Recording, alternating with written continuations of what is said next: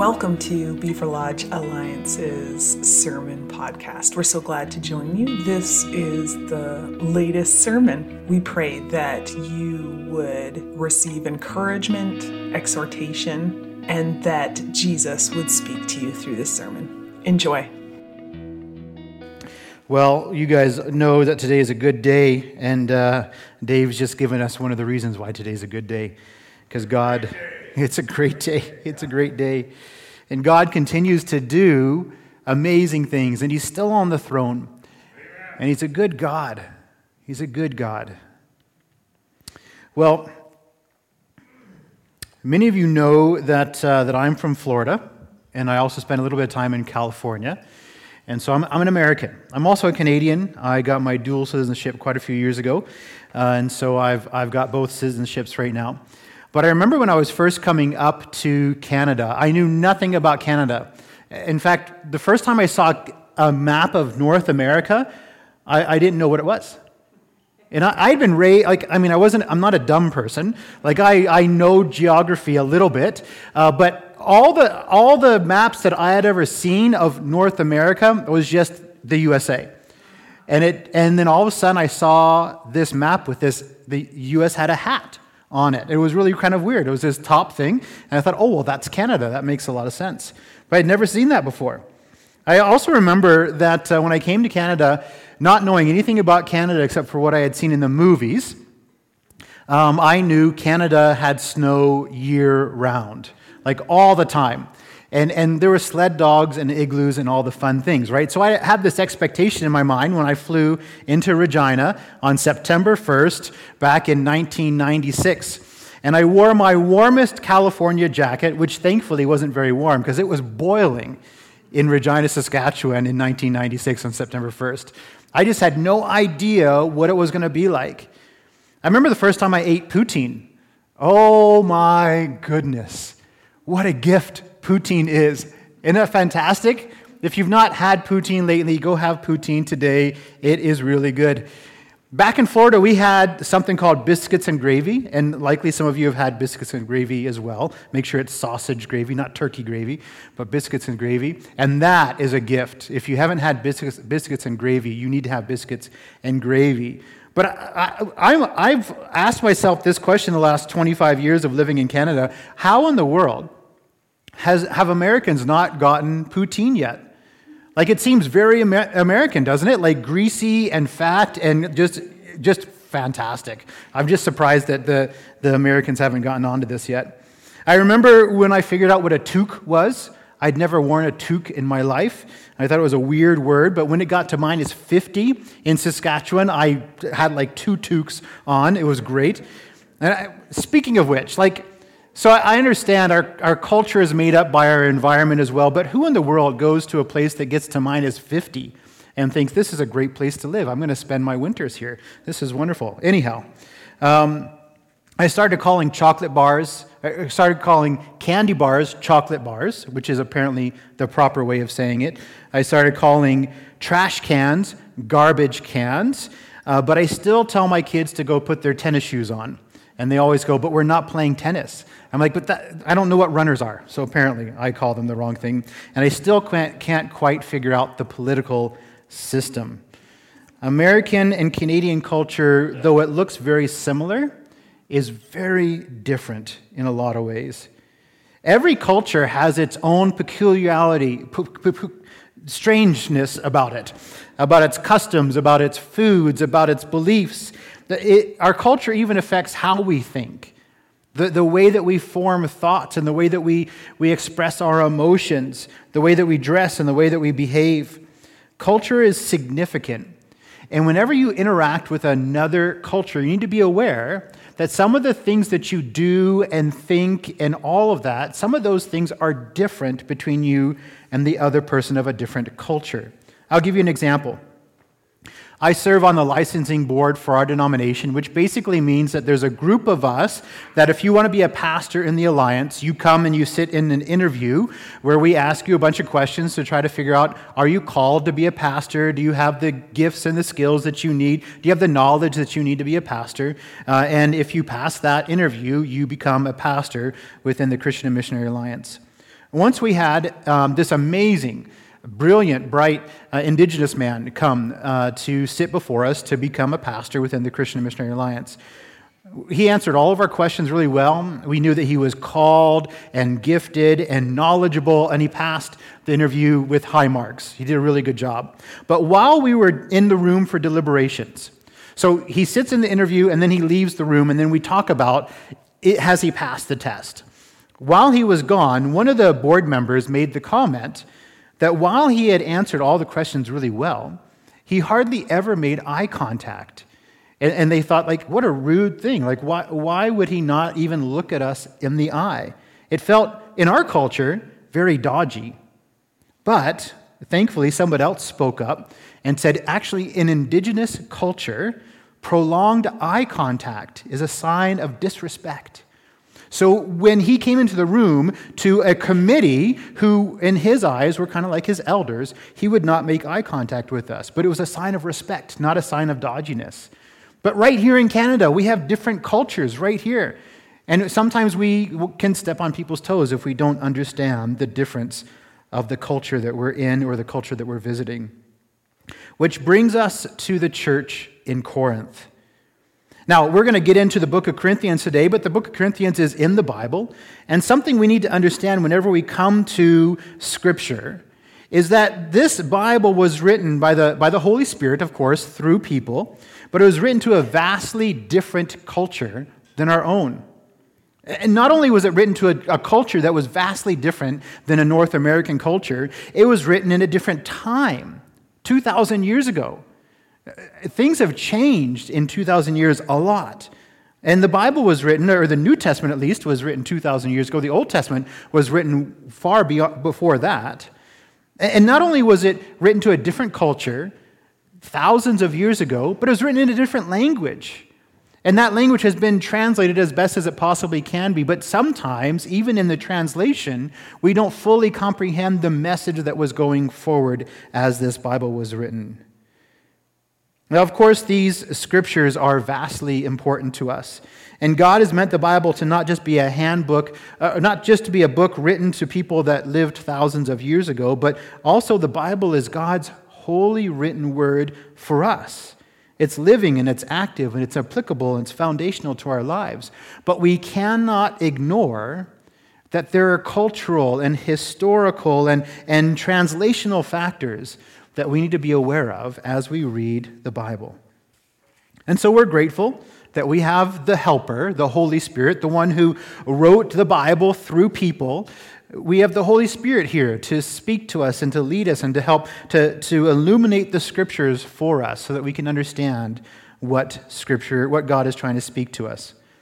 So why am I telling you all of this about the historical and cultural and translational differences in the Bible? Well, it's important to understand this whenever we come to Scripture, but today it's vitally important to what we're going to look at in the book of 1 Corinthians, especially in chapter 11, which has some very significant cultural stuff going on. There's two parts to this chapter. I hope you've had a chance to read ahead. If you haven't read 1 Corinthians 11 yet, make sure you read it later on today. But there's two parts to this chapter that seem like they're two totally separate subjects, but they're deeply connected, and hopefully you'll see why by the time we get to the end of the sermon. The first half of chapter 11 deals with men and women and head coverings. But before we get there, I want to tell you a story about a culturally significant, precedent-setting moment in the life of Jesus. In the beginning of Jesus' ministry, we read a story in John chapter 4. It's a story of Jesus going through a place called Samaria and meeting a woman at a well. Here's the story briefly. Jesus and his disciples are going to Galilee, and he's going to minister there. But to get to Galilee, he goes through Samaria, which actually was a little bit off of his beaten path, but Jesus had a reason for going this way. So he went through Samaria, and he comes close to a town, and he tells his disciples, go into the town, buy some food. I'm going to wait for you here at this well. So while Jesus is all by himself sitting at this well, at about midday, a woman comes to the well to draw water, and Jesus strikes up a conversation with her. And Jesus says something to her that's astounding. Jesus reveals to this woman that he is the Messiah, the one who is promised to Israel, the one who is promised to the world to come as the Savior.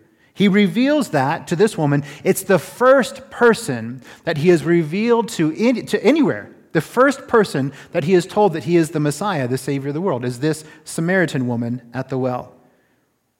It's strange not just because Jesus has revealed this for the very first time. It's also strange because of who this woman is. Jesus has not told anybody else that he's the Messiah, but here he is alone with this woman speaking to her, and he begins to tell her this story about who he is. But it's weird because, first off, she's a woman. And now, in our culture, it's not a problem. Like if you were at the post office and someone from the opposite sex came up to talk to you, you'd be like, no problem, I could talk to them. But in this culture, men just don't talk to women. And so it's very strange. This is like strike one for this person, this woman. She's a woman. And Jesus should not have been speaking to her, especially when he was alone. So that's kind of strike one in this experience here. Strike two is that she's a Samaritan. Now, we don't understand this very much here, but you may understand that Samaritans and Jewish people just did not talk to each other. They actually were like enemies. They didn't like each other. They used to stay away from each other. They worshiped in different places. They did different things. They just did not hang out together. And so this Jewish man should not have been talking to this Samaritan woman. This is kind of strike two. Culturally, they should not have been talking to each other. Strike three is that this woman was a bit of a hot mess. The reason that she came to the well in the middle of the day, which was the hottest part of the day, which is unusual, all the women would come at the beginning of the day, in the morning, or maybe later in the day when things had cooled off. Nobody came at the middle of the day. But this woman shows up in the middle of the day. The reason she came at the middle of the day is because she wanted to avoid everybody else. She wanted to avoid the other people in town because she was a bit of a hot mess. She lived a very rough life. She had been married 5 different times. She was currently living with a man who was not her husband, and all of this was incredibly scandalous to her community. So she tried her best to avoid everybody. 3 strikes. She's a woman, she's a Samaritan, and she's living a scandalous life. There was no way that Jesus should have even started a conversation with her. But here, Jesus reveals to her, the very first person ever, that he is the Messiah, the Savior of the world. The woman is so blown away from meeting Jesus, from having this experience with Jesus, that she goes back into the Samaritan town that's right there. She goes back into town and she begins telling everybody to come and see Jesus. Come and see this man. I think he's the Messiah. Come see Jesus. Her day started off by avoiding everybody that she possibly could, but now here she is running up to everyone who will listen to tell them about Jesus. This scandalous Samaritan woman becomes Jesus the Messiah's first missionary. And many Samaritans, if you read to the end of this John chapter 4, many come to faith in Jesus Christ because she told them about him. What a crazy story. It's significant. It's so significant. Like, as any of the readers of John, as they were reading this story, they would have been blown away by what had just transpired. It's a culturally significant, precedent-setting moment right there. So now let's look at the first half of 1 Corinthians 11. This passage is oftentimes skipped. When people teach through 1 Corinthians, they'll teach all about 1 Corinthians chapter 10, and then they'll start teaching about 1 Corinthians chapter 11 halfway through. They'll skip this first half because it's an incredibly strange and confusing half of a chapter of Scripture. Some people will use this passage to kind of teach what they think it teaches, which we'll talk about in a moment, but most people skip it because it's a very confusing passage of Scripture. The thing that's so difficult in this passage of Scripture is that there's this weird thing that goes on between men and women and about head coverings. It's a very strange section if you've read it already, if you know about it. Some people, many people actually, use this passage of Scripture to promote male authority over women. The problem is that this passage of Scripture does not teach male authority over women. The reason that this passage is used to promote male authority over women is mostly because of the way that this passage uses the word head. Let me show you one of the problem verses in question. So in 1 Corinthians chapter 11, here's what Paul writes down. He's speaking to the Corinthian people, and here's what he says. He says, "But I want you to realize that the head of every man is Christ, and the head of the woman is man, and the head of Christ is God." So we can look at this passage and say, see, look here, this passage says that man is the head of woman. And in our understanding culturally, and our understanding of language, if you were to say that somebody is the head of somebody else, well, we would understand that headship as meaning authority and leadership. So yes, of course, if we read this passage in our own understanding, we would say, yes, men have authority over women. Men are the head of women. That makes sense, and we would just move on to the rest of the chapter. The problem is that this chapter, this Bible, was written in a different language. And when we look at the Greek word Paul chooses to use here for head, he chooses to use the Greek word that means source, like the head of a river, and not authority. There are lots of other words for authority that would fit better here if Paul's desire was to mean that women were under the authority of men. But Paul uses the word meaning source here. And if you read the rest of this section of Scripture with the understanding of this Greek word meaning source, it makes a whole lot more sense. In 1 Corinthians chapter 11, verse 8, this is what Paul says. He says, "For man did not come from woman, but woman from man." And Paul seems to be drawing our attention back to the creation account, where God is the source of man, Adam, and then God uses man's rib as the source for woman, Eve. So even though much of this passage is confusing, one of the things that we can kind of say here with a fair bit of understanding is that this passage is not teaching male headship authority over women. Paul is trying to get the Corinthians to understand, hey, you guys understand this already. You know that Adam, and then there was Eve, woman came from man as the source. Now, further to this point, when male headship is normally taught within Christian circles, it's usually partnered together with teaching that women should not have authority in the church at all. In fact, they shouldn't even speak in church. Some believe that women should be silent in church. And actually, in 1 Corinthians, it actually speaks to this. We're going to talk about this in a couple weeks in 1 Corinthians chapter 14. Actually, I think it's next week. But we're going to talk about there because it says that there.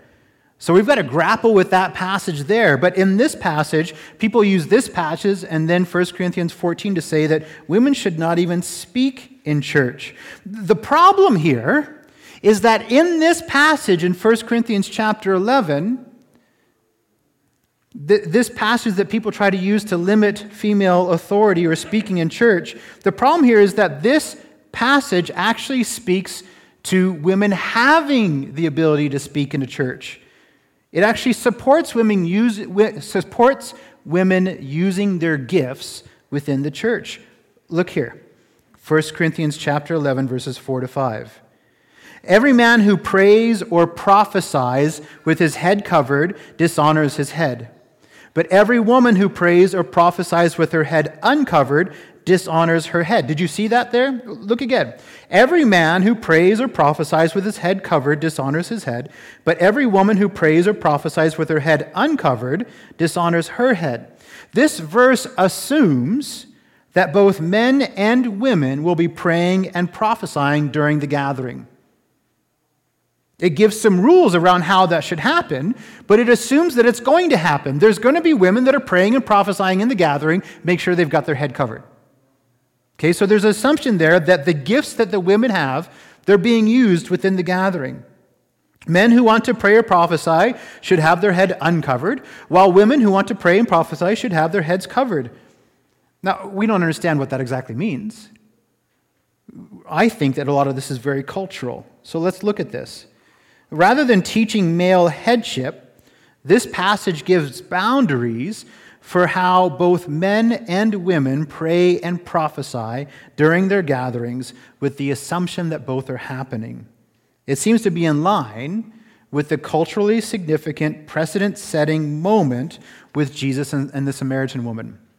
Don't you think that if women were not supposed to speak at all, that Jesus would have stopped the Samaritan woman and said, hey, wait a second, hold on. You can't go back and tell the whole town that I'm the Messiah, because it's not right for you to do that. But Jesus actually allows this woman to go and spread the word about who he is. That was a very precedent-setting moment. And in fact, this passage of Scripture, speaking to women using their gifts within the church, is in line with much of Scripture, where we see women from the Old Testament and the New Testament engaged and active in ministry both inside and outside the church. If Paul was actually stopping women from using their gifts in the church, he would be coming against much of the rest of Scripture and Jesus himself. And I don't think that's what Paul is doing here. Now, you may agree or disagree with me, but I think that helps to clear up a little bit about what Paul is not saying here about male headship. But what is Paul saying? Because this passage is not just about what he's not saying. We've got to understand what is Paul actually saying here. And this passage is, like I said before, a little bit confusing. Paul speaks about head coverings in this passage, and there's been confusion over this head coverings thing as well. In years gone by, women kept their heads covered in churches. Even today, if you look at a lot of the churches in the southern part of America, you see women wear these amazingly huge hats. You know, we wouldn't be able to sit this close in church today because you'd have to leave room for your hat. It's just this beautiful thing. I think the hats are very beautiful. But we don't do that here. I don't know if any women in the room right now have hats on. I'm not sure about you guys back at home or not, if you guys are wearing hats at home. But we just don't do that nowadays. We don't actually say that women have to wear a head covering when they come into the church. As well, in this passage, it says the men should have their heads uncovered. But why? Why should men have their heads uncovered? What's going on there? Now, culturally, I remember I had a class in high school, a Spanish class, and the guy who was that taught the class, the teacher, was ex-military. And so we wore hats everywhere in school. People wore hats going into the classrooms, no problem. But in his classroom, he made everybody take their hats off because he said it was a sign of respect to come into the classroom and take your hat off. But that was his thoughts. That was his cultural understanding of hats. Do we subscribe to that today? I mean, obviously, in half of this passage, it says women should have their head covered. In the other half, it says men should have their head uncovered. But we don't ascribe to the first half. Are we still ascribing to the second half? Well, probably if we're not going to ascribe to the first half, why would we ascribe to the second half? The reason I'm going to propose to you today, the reason why this is not a big deal for us today is because it was culturally motivated. Let me explain, because it gets very interesting here.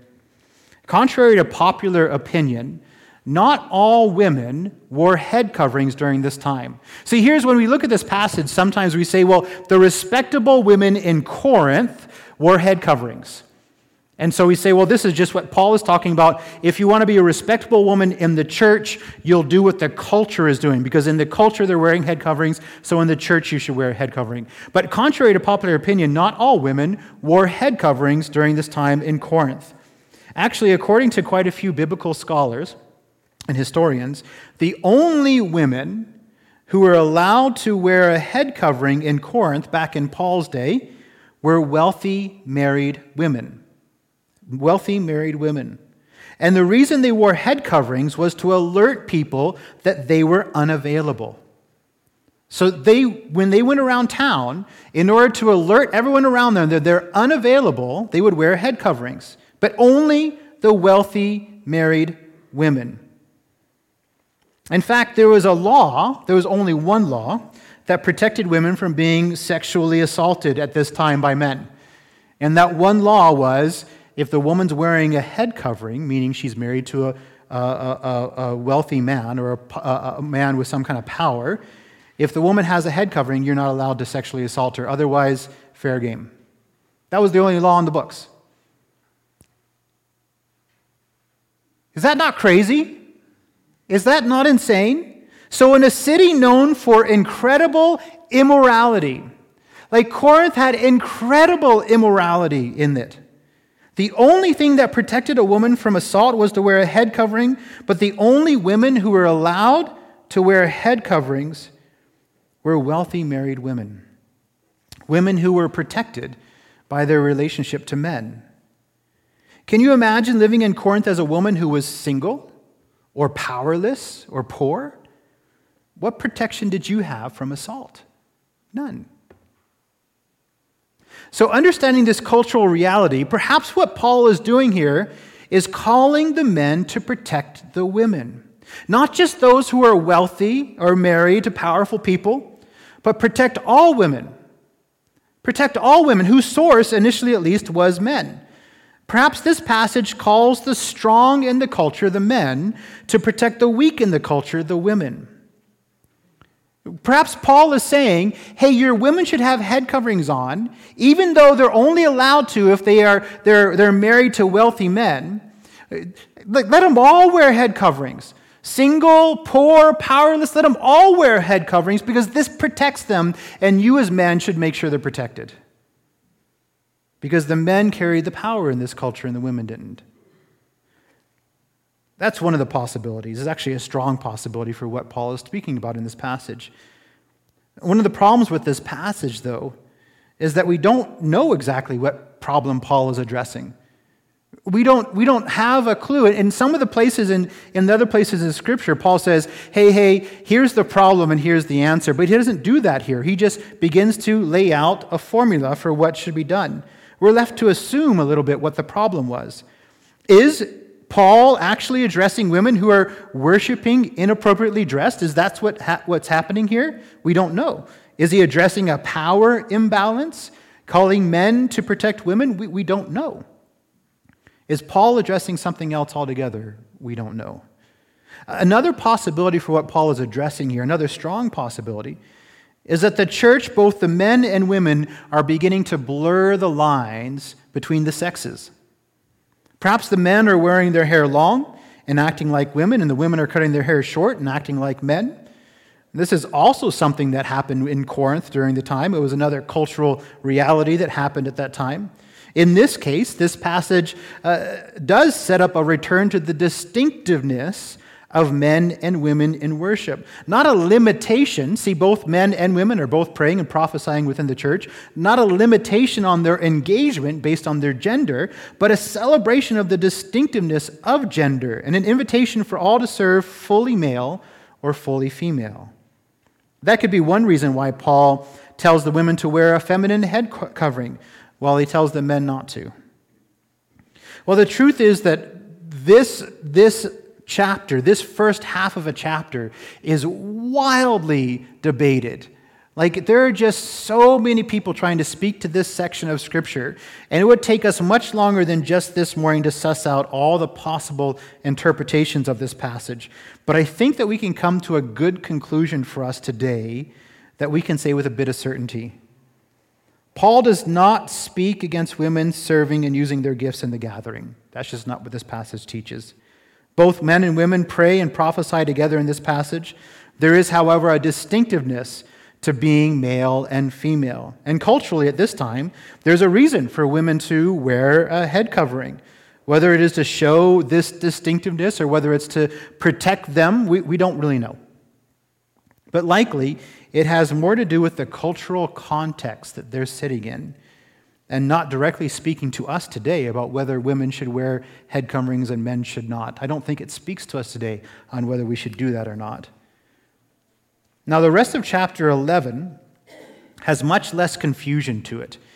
And as I walk through this bit, I'm going to walk through it briefly, But as we walk through it, I hope that you see how these two halves go together, because the section break here between the first half of 1 Corinthians 11 and the second half, that section break would not have been in the original. So in the original, they would have kept on reading right through the whole chapter, right through the whole letter, actually. And so these two stories actually go together much more than we think they do. So this next half speaks to the practice of the Lord's Supper. Back here in Corinth, it looked way different. When they celebrated the Lord's Supper, it looked way different than what we're going to celebrate today. Today we've got the crackers and the juice. But back then, it was a feast. They called it the love feast, or the agape feast. They would gather everybody together and they'd have this huge feast celebrating the Lord's Supper. At these feasts, all the church would come together, and those who had plenty would give to those who had little, so that everyone could celebrate together. The problem in Corinth was this, and it's another cultural thing. Culturally speaking, feasting was a regular occurrence in Corinth. People just feasted. They didn't have restaurants to go to. They'd either go to the temple, or the rich people would open their homes up and invite all their friends over, and they'd have a huge feast. And this was a regular occurrence.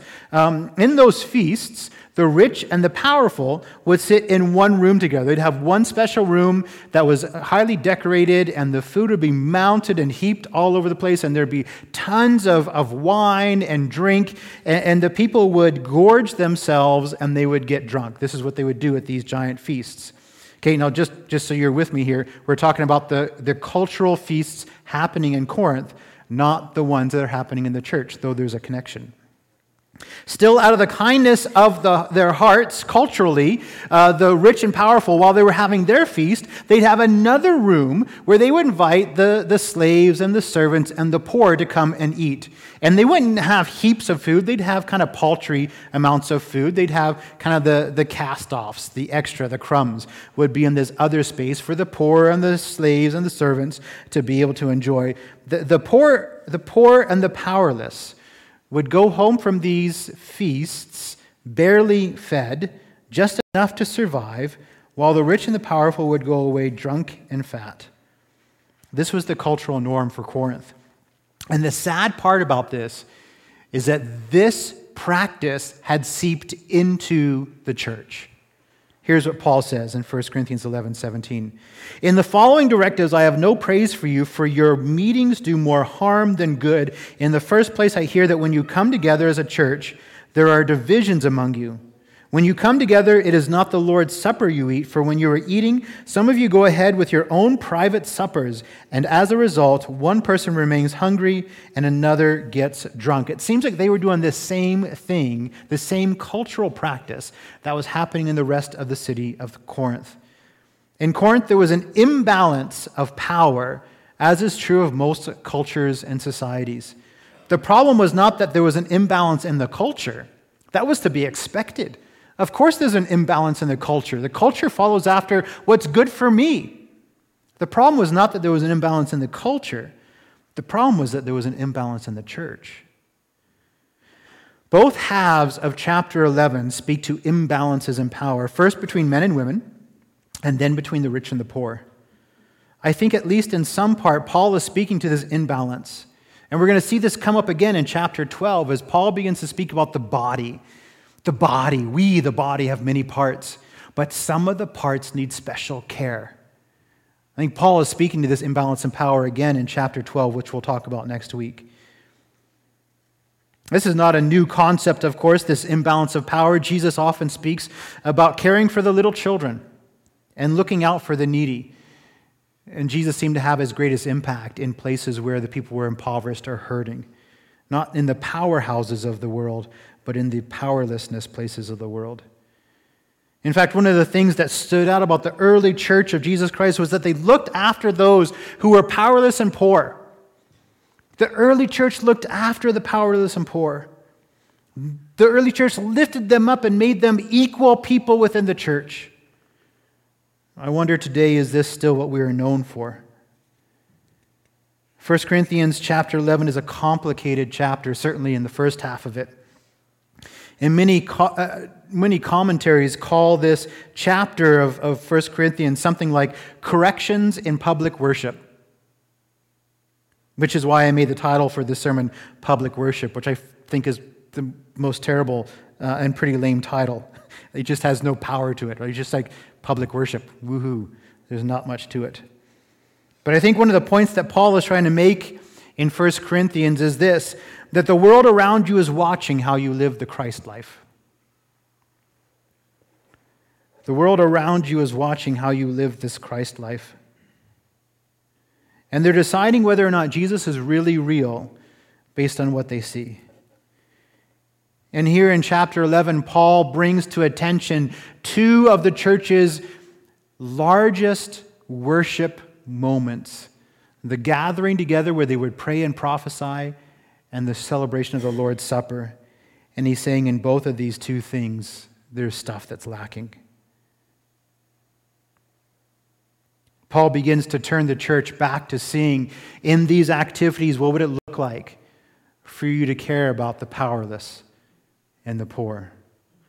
The world was watching, and the world today is watching as well. What does the world see? How are we relating to the powerless and the poor in our world today? I shared the story of Jesus and the Samaritan woman at the beginning of this sermon today. Jesus revealed to this scandalous Samaritan woman that he was the Messiah, and then she became his first missionary. And there's many stories of Jesus interacting with the powerless and the poor, and each time Jesus treated them with honor and dignity. He saw them. He didn't just see them. He saw them. He loved them, and he empowered them. People noticed how Jesus treated the powerless and the poor. We sit in an interesting seat today. At one point in our lives, every single one of us was the scandalous Samaritan woman. We were the scandalous Samaritan woman. 3 strikes and we should have been out. But Jesus treated us with honor and dignity, and he welcomed us into his family. And today we're being called to be like Jesus, to the scandalous Samaritan women in our culture, the people who are 3 strikes and they're out, the people that are poor and powerless. How can we welcome them into this family as well? What does that look like for us today? We're going to move into our time of celebrating the Lord's Supper this morning. Here's what Paul said. For I received from the Lord what I also passed on to you. The Lord Jesus, on the night he was betrayed, took bread. And when he had given thanks, he broke it and said, "This is my body, which is for you. Do this in remembrance of me." In the same way, after supper, he took the cup, saying, "This cup is the new covenant in my blood. Do this whenever you drink it in remembrance of me. For whenever you eat this bread and drink this cup, you proclaim the Lord's death until he comes." What an insane imbalance of power we witness within the Lord's Supper. Jesus, who is all-powerful, and we who are powerless to the very bottom of the barrel. And Jesus takes of what he has, of himself. This is my body. This is my blood. He takes of what he has to raise us up so that we can be with him. That's crazy. It's crazy. Jesus is calling us to do something similar. If you're a follower of Jesus today, we invite you to share in communion with us, whether you call this your church home or not. We have open communion here, which means we invite everyone to celebrate together. If you're not a follower of Jesus today, you've heard about Jesus today. You've heard about him. He loves you. He sees you. He treats you with honor and dignity, and he wants to raise you up. He invites you to come into his family. Jesus came to welcome the poor and the powerless into his family, which is all of us. Scripture says that if we turn away from our broken ways and believe in Jesus Christ, if we welcome him into our lives, we will be saved. And you can do that right now if you've never done that before. You can just say in your heart, "Jesus, I turn from my broken ways and I turn to you. I accept all the riches that you have for me, that is yourself. I believe in you, Jesus, and I want you to come into my life today. Thank you, Jesus, for welcoming me into your family. Amen." So as we sit in this space of trying to ask the question, Jesus, what do you have for us in this? Jesus, what are you calling me to do in this? How are you calling me to respond to the poor and the powerless around me? How are you calling me to be Jesus to those who need you, Jesus? As we sit, I want to encourage you to think deeply about communion today and the idea that the powerful humbled himself and gave up his power to be able to present to us the opportunity to be raised up to life with him and to be seated with him in heavenly places. What does it look like for us to use the power that we have to humble ourselves, to put that aside and raise others up as well? So I bless you today, church, to see the opportunities put before you, to see Jesus and to hear his voice well. As he leads us and he guides us through this week, are there opportunities Jesus is putting before us to either use our power to set it aside for those who don't have power?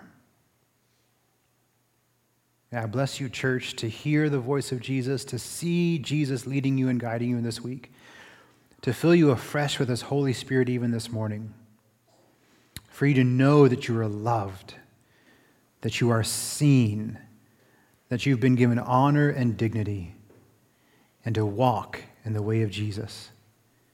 In Jesus' powerful, wonderful name, amen. Amen. You're dismissed. Thank you for listening to our podcast today. If you would like more information about us or find out ways to contact us, visit our website at www.beaverlodgealliancechurch.com. We pray today that you would experience the love, presence, and power of Jesus Christ and then make him known.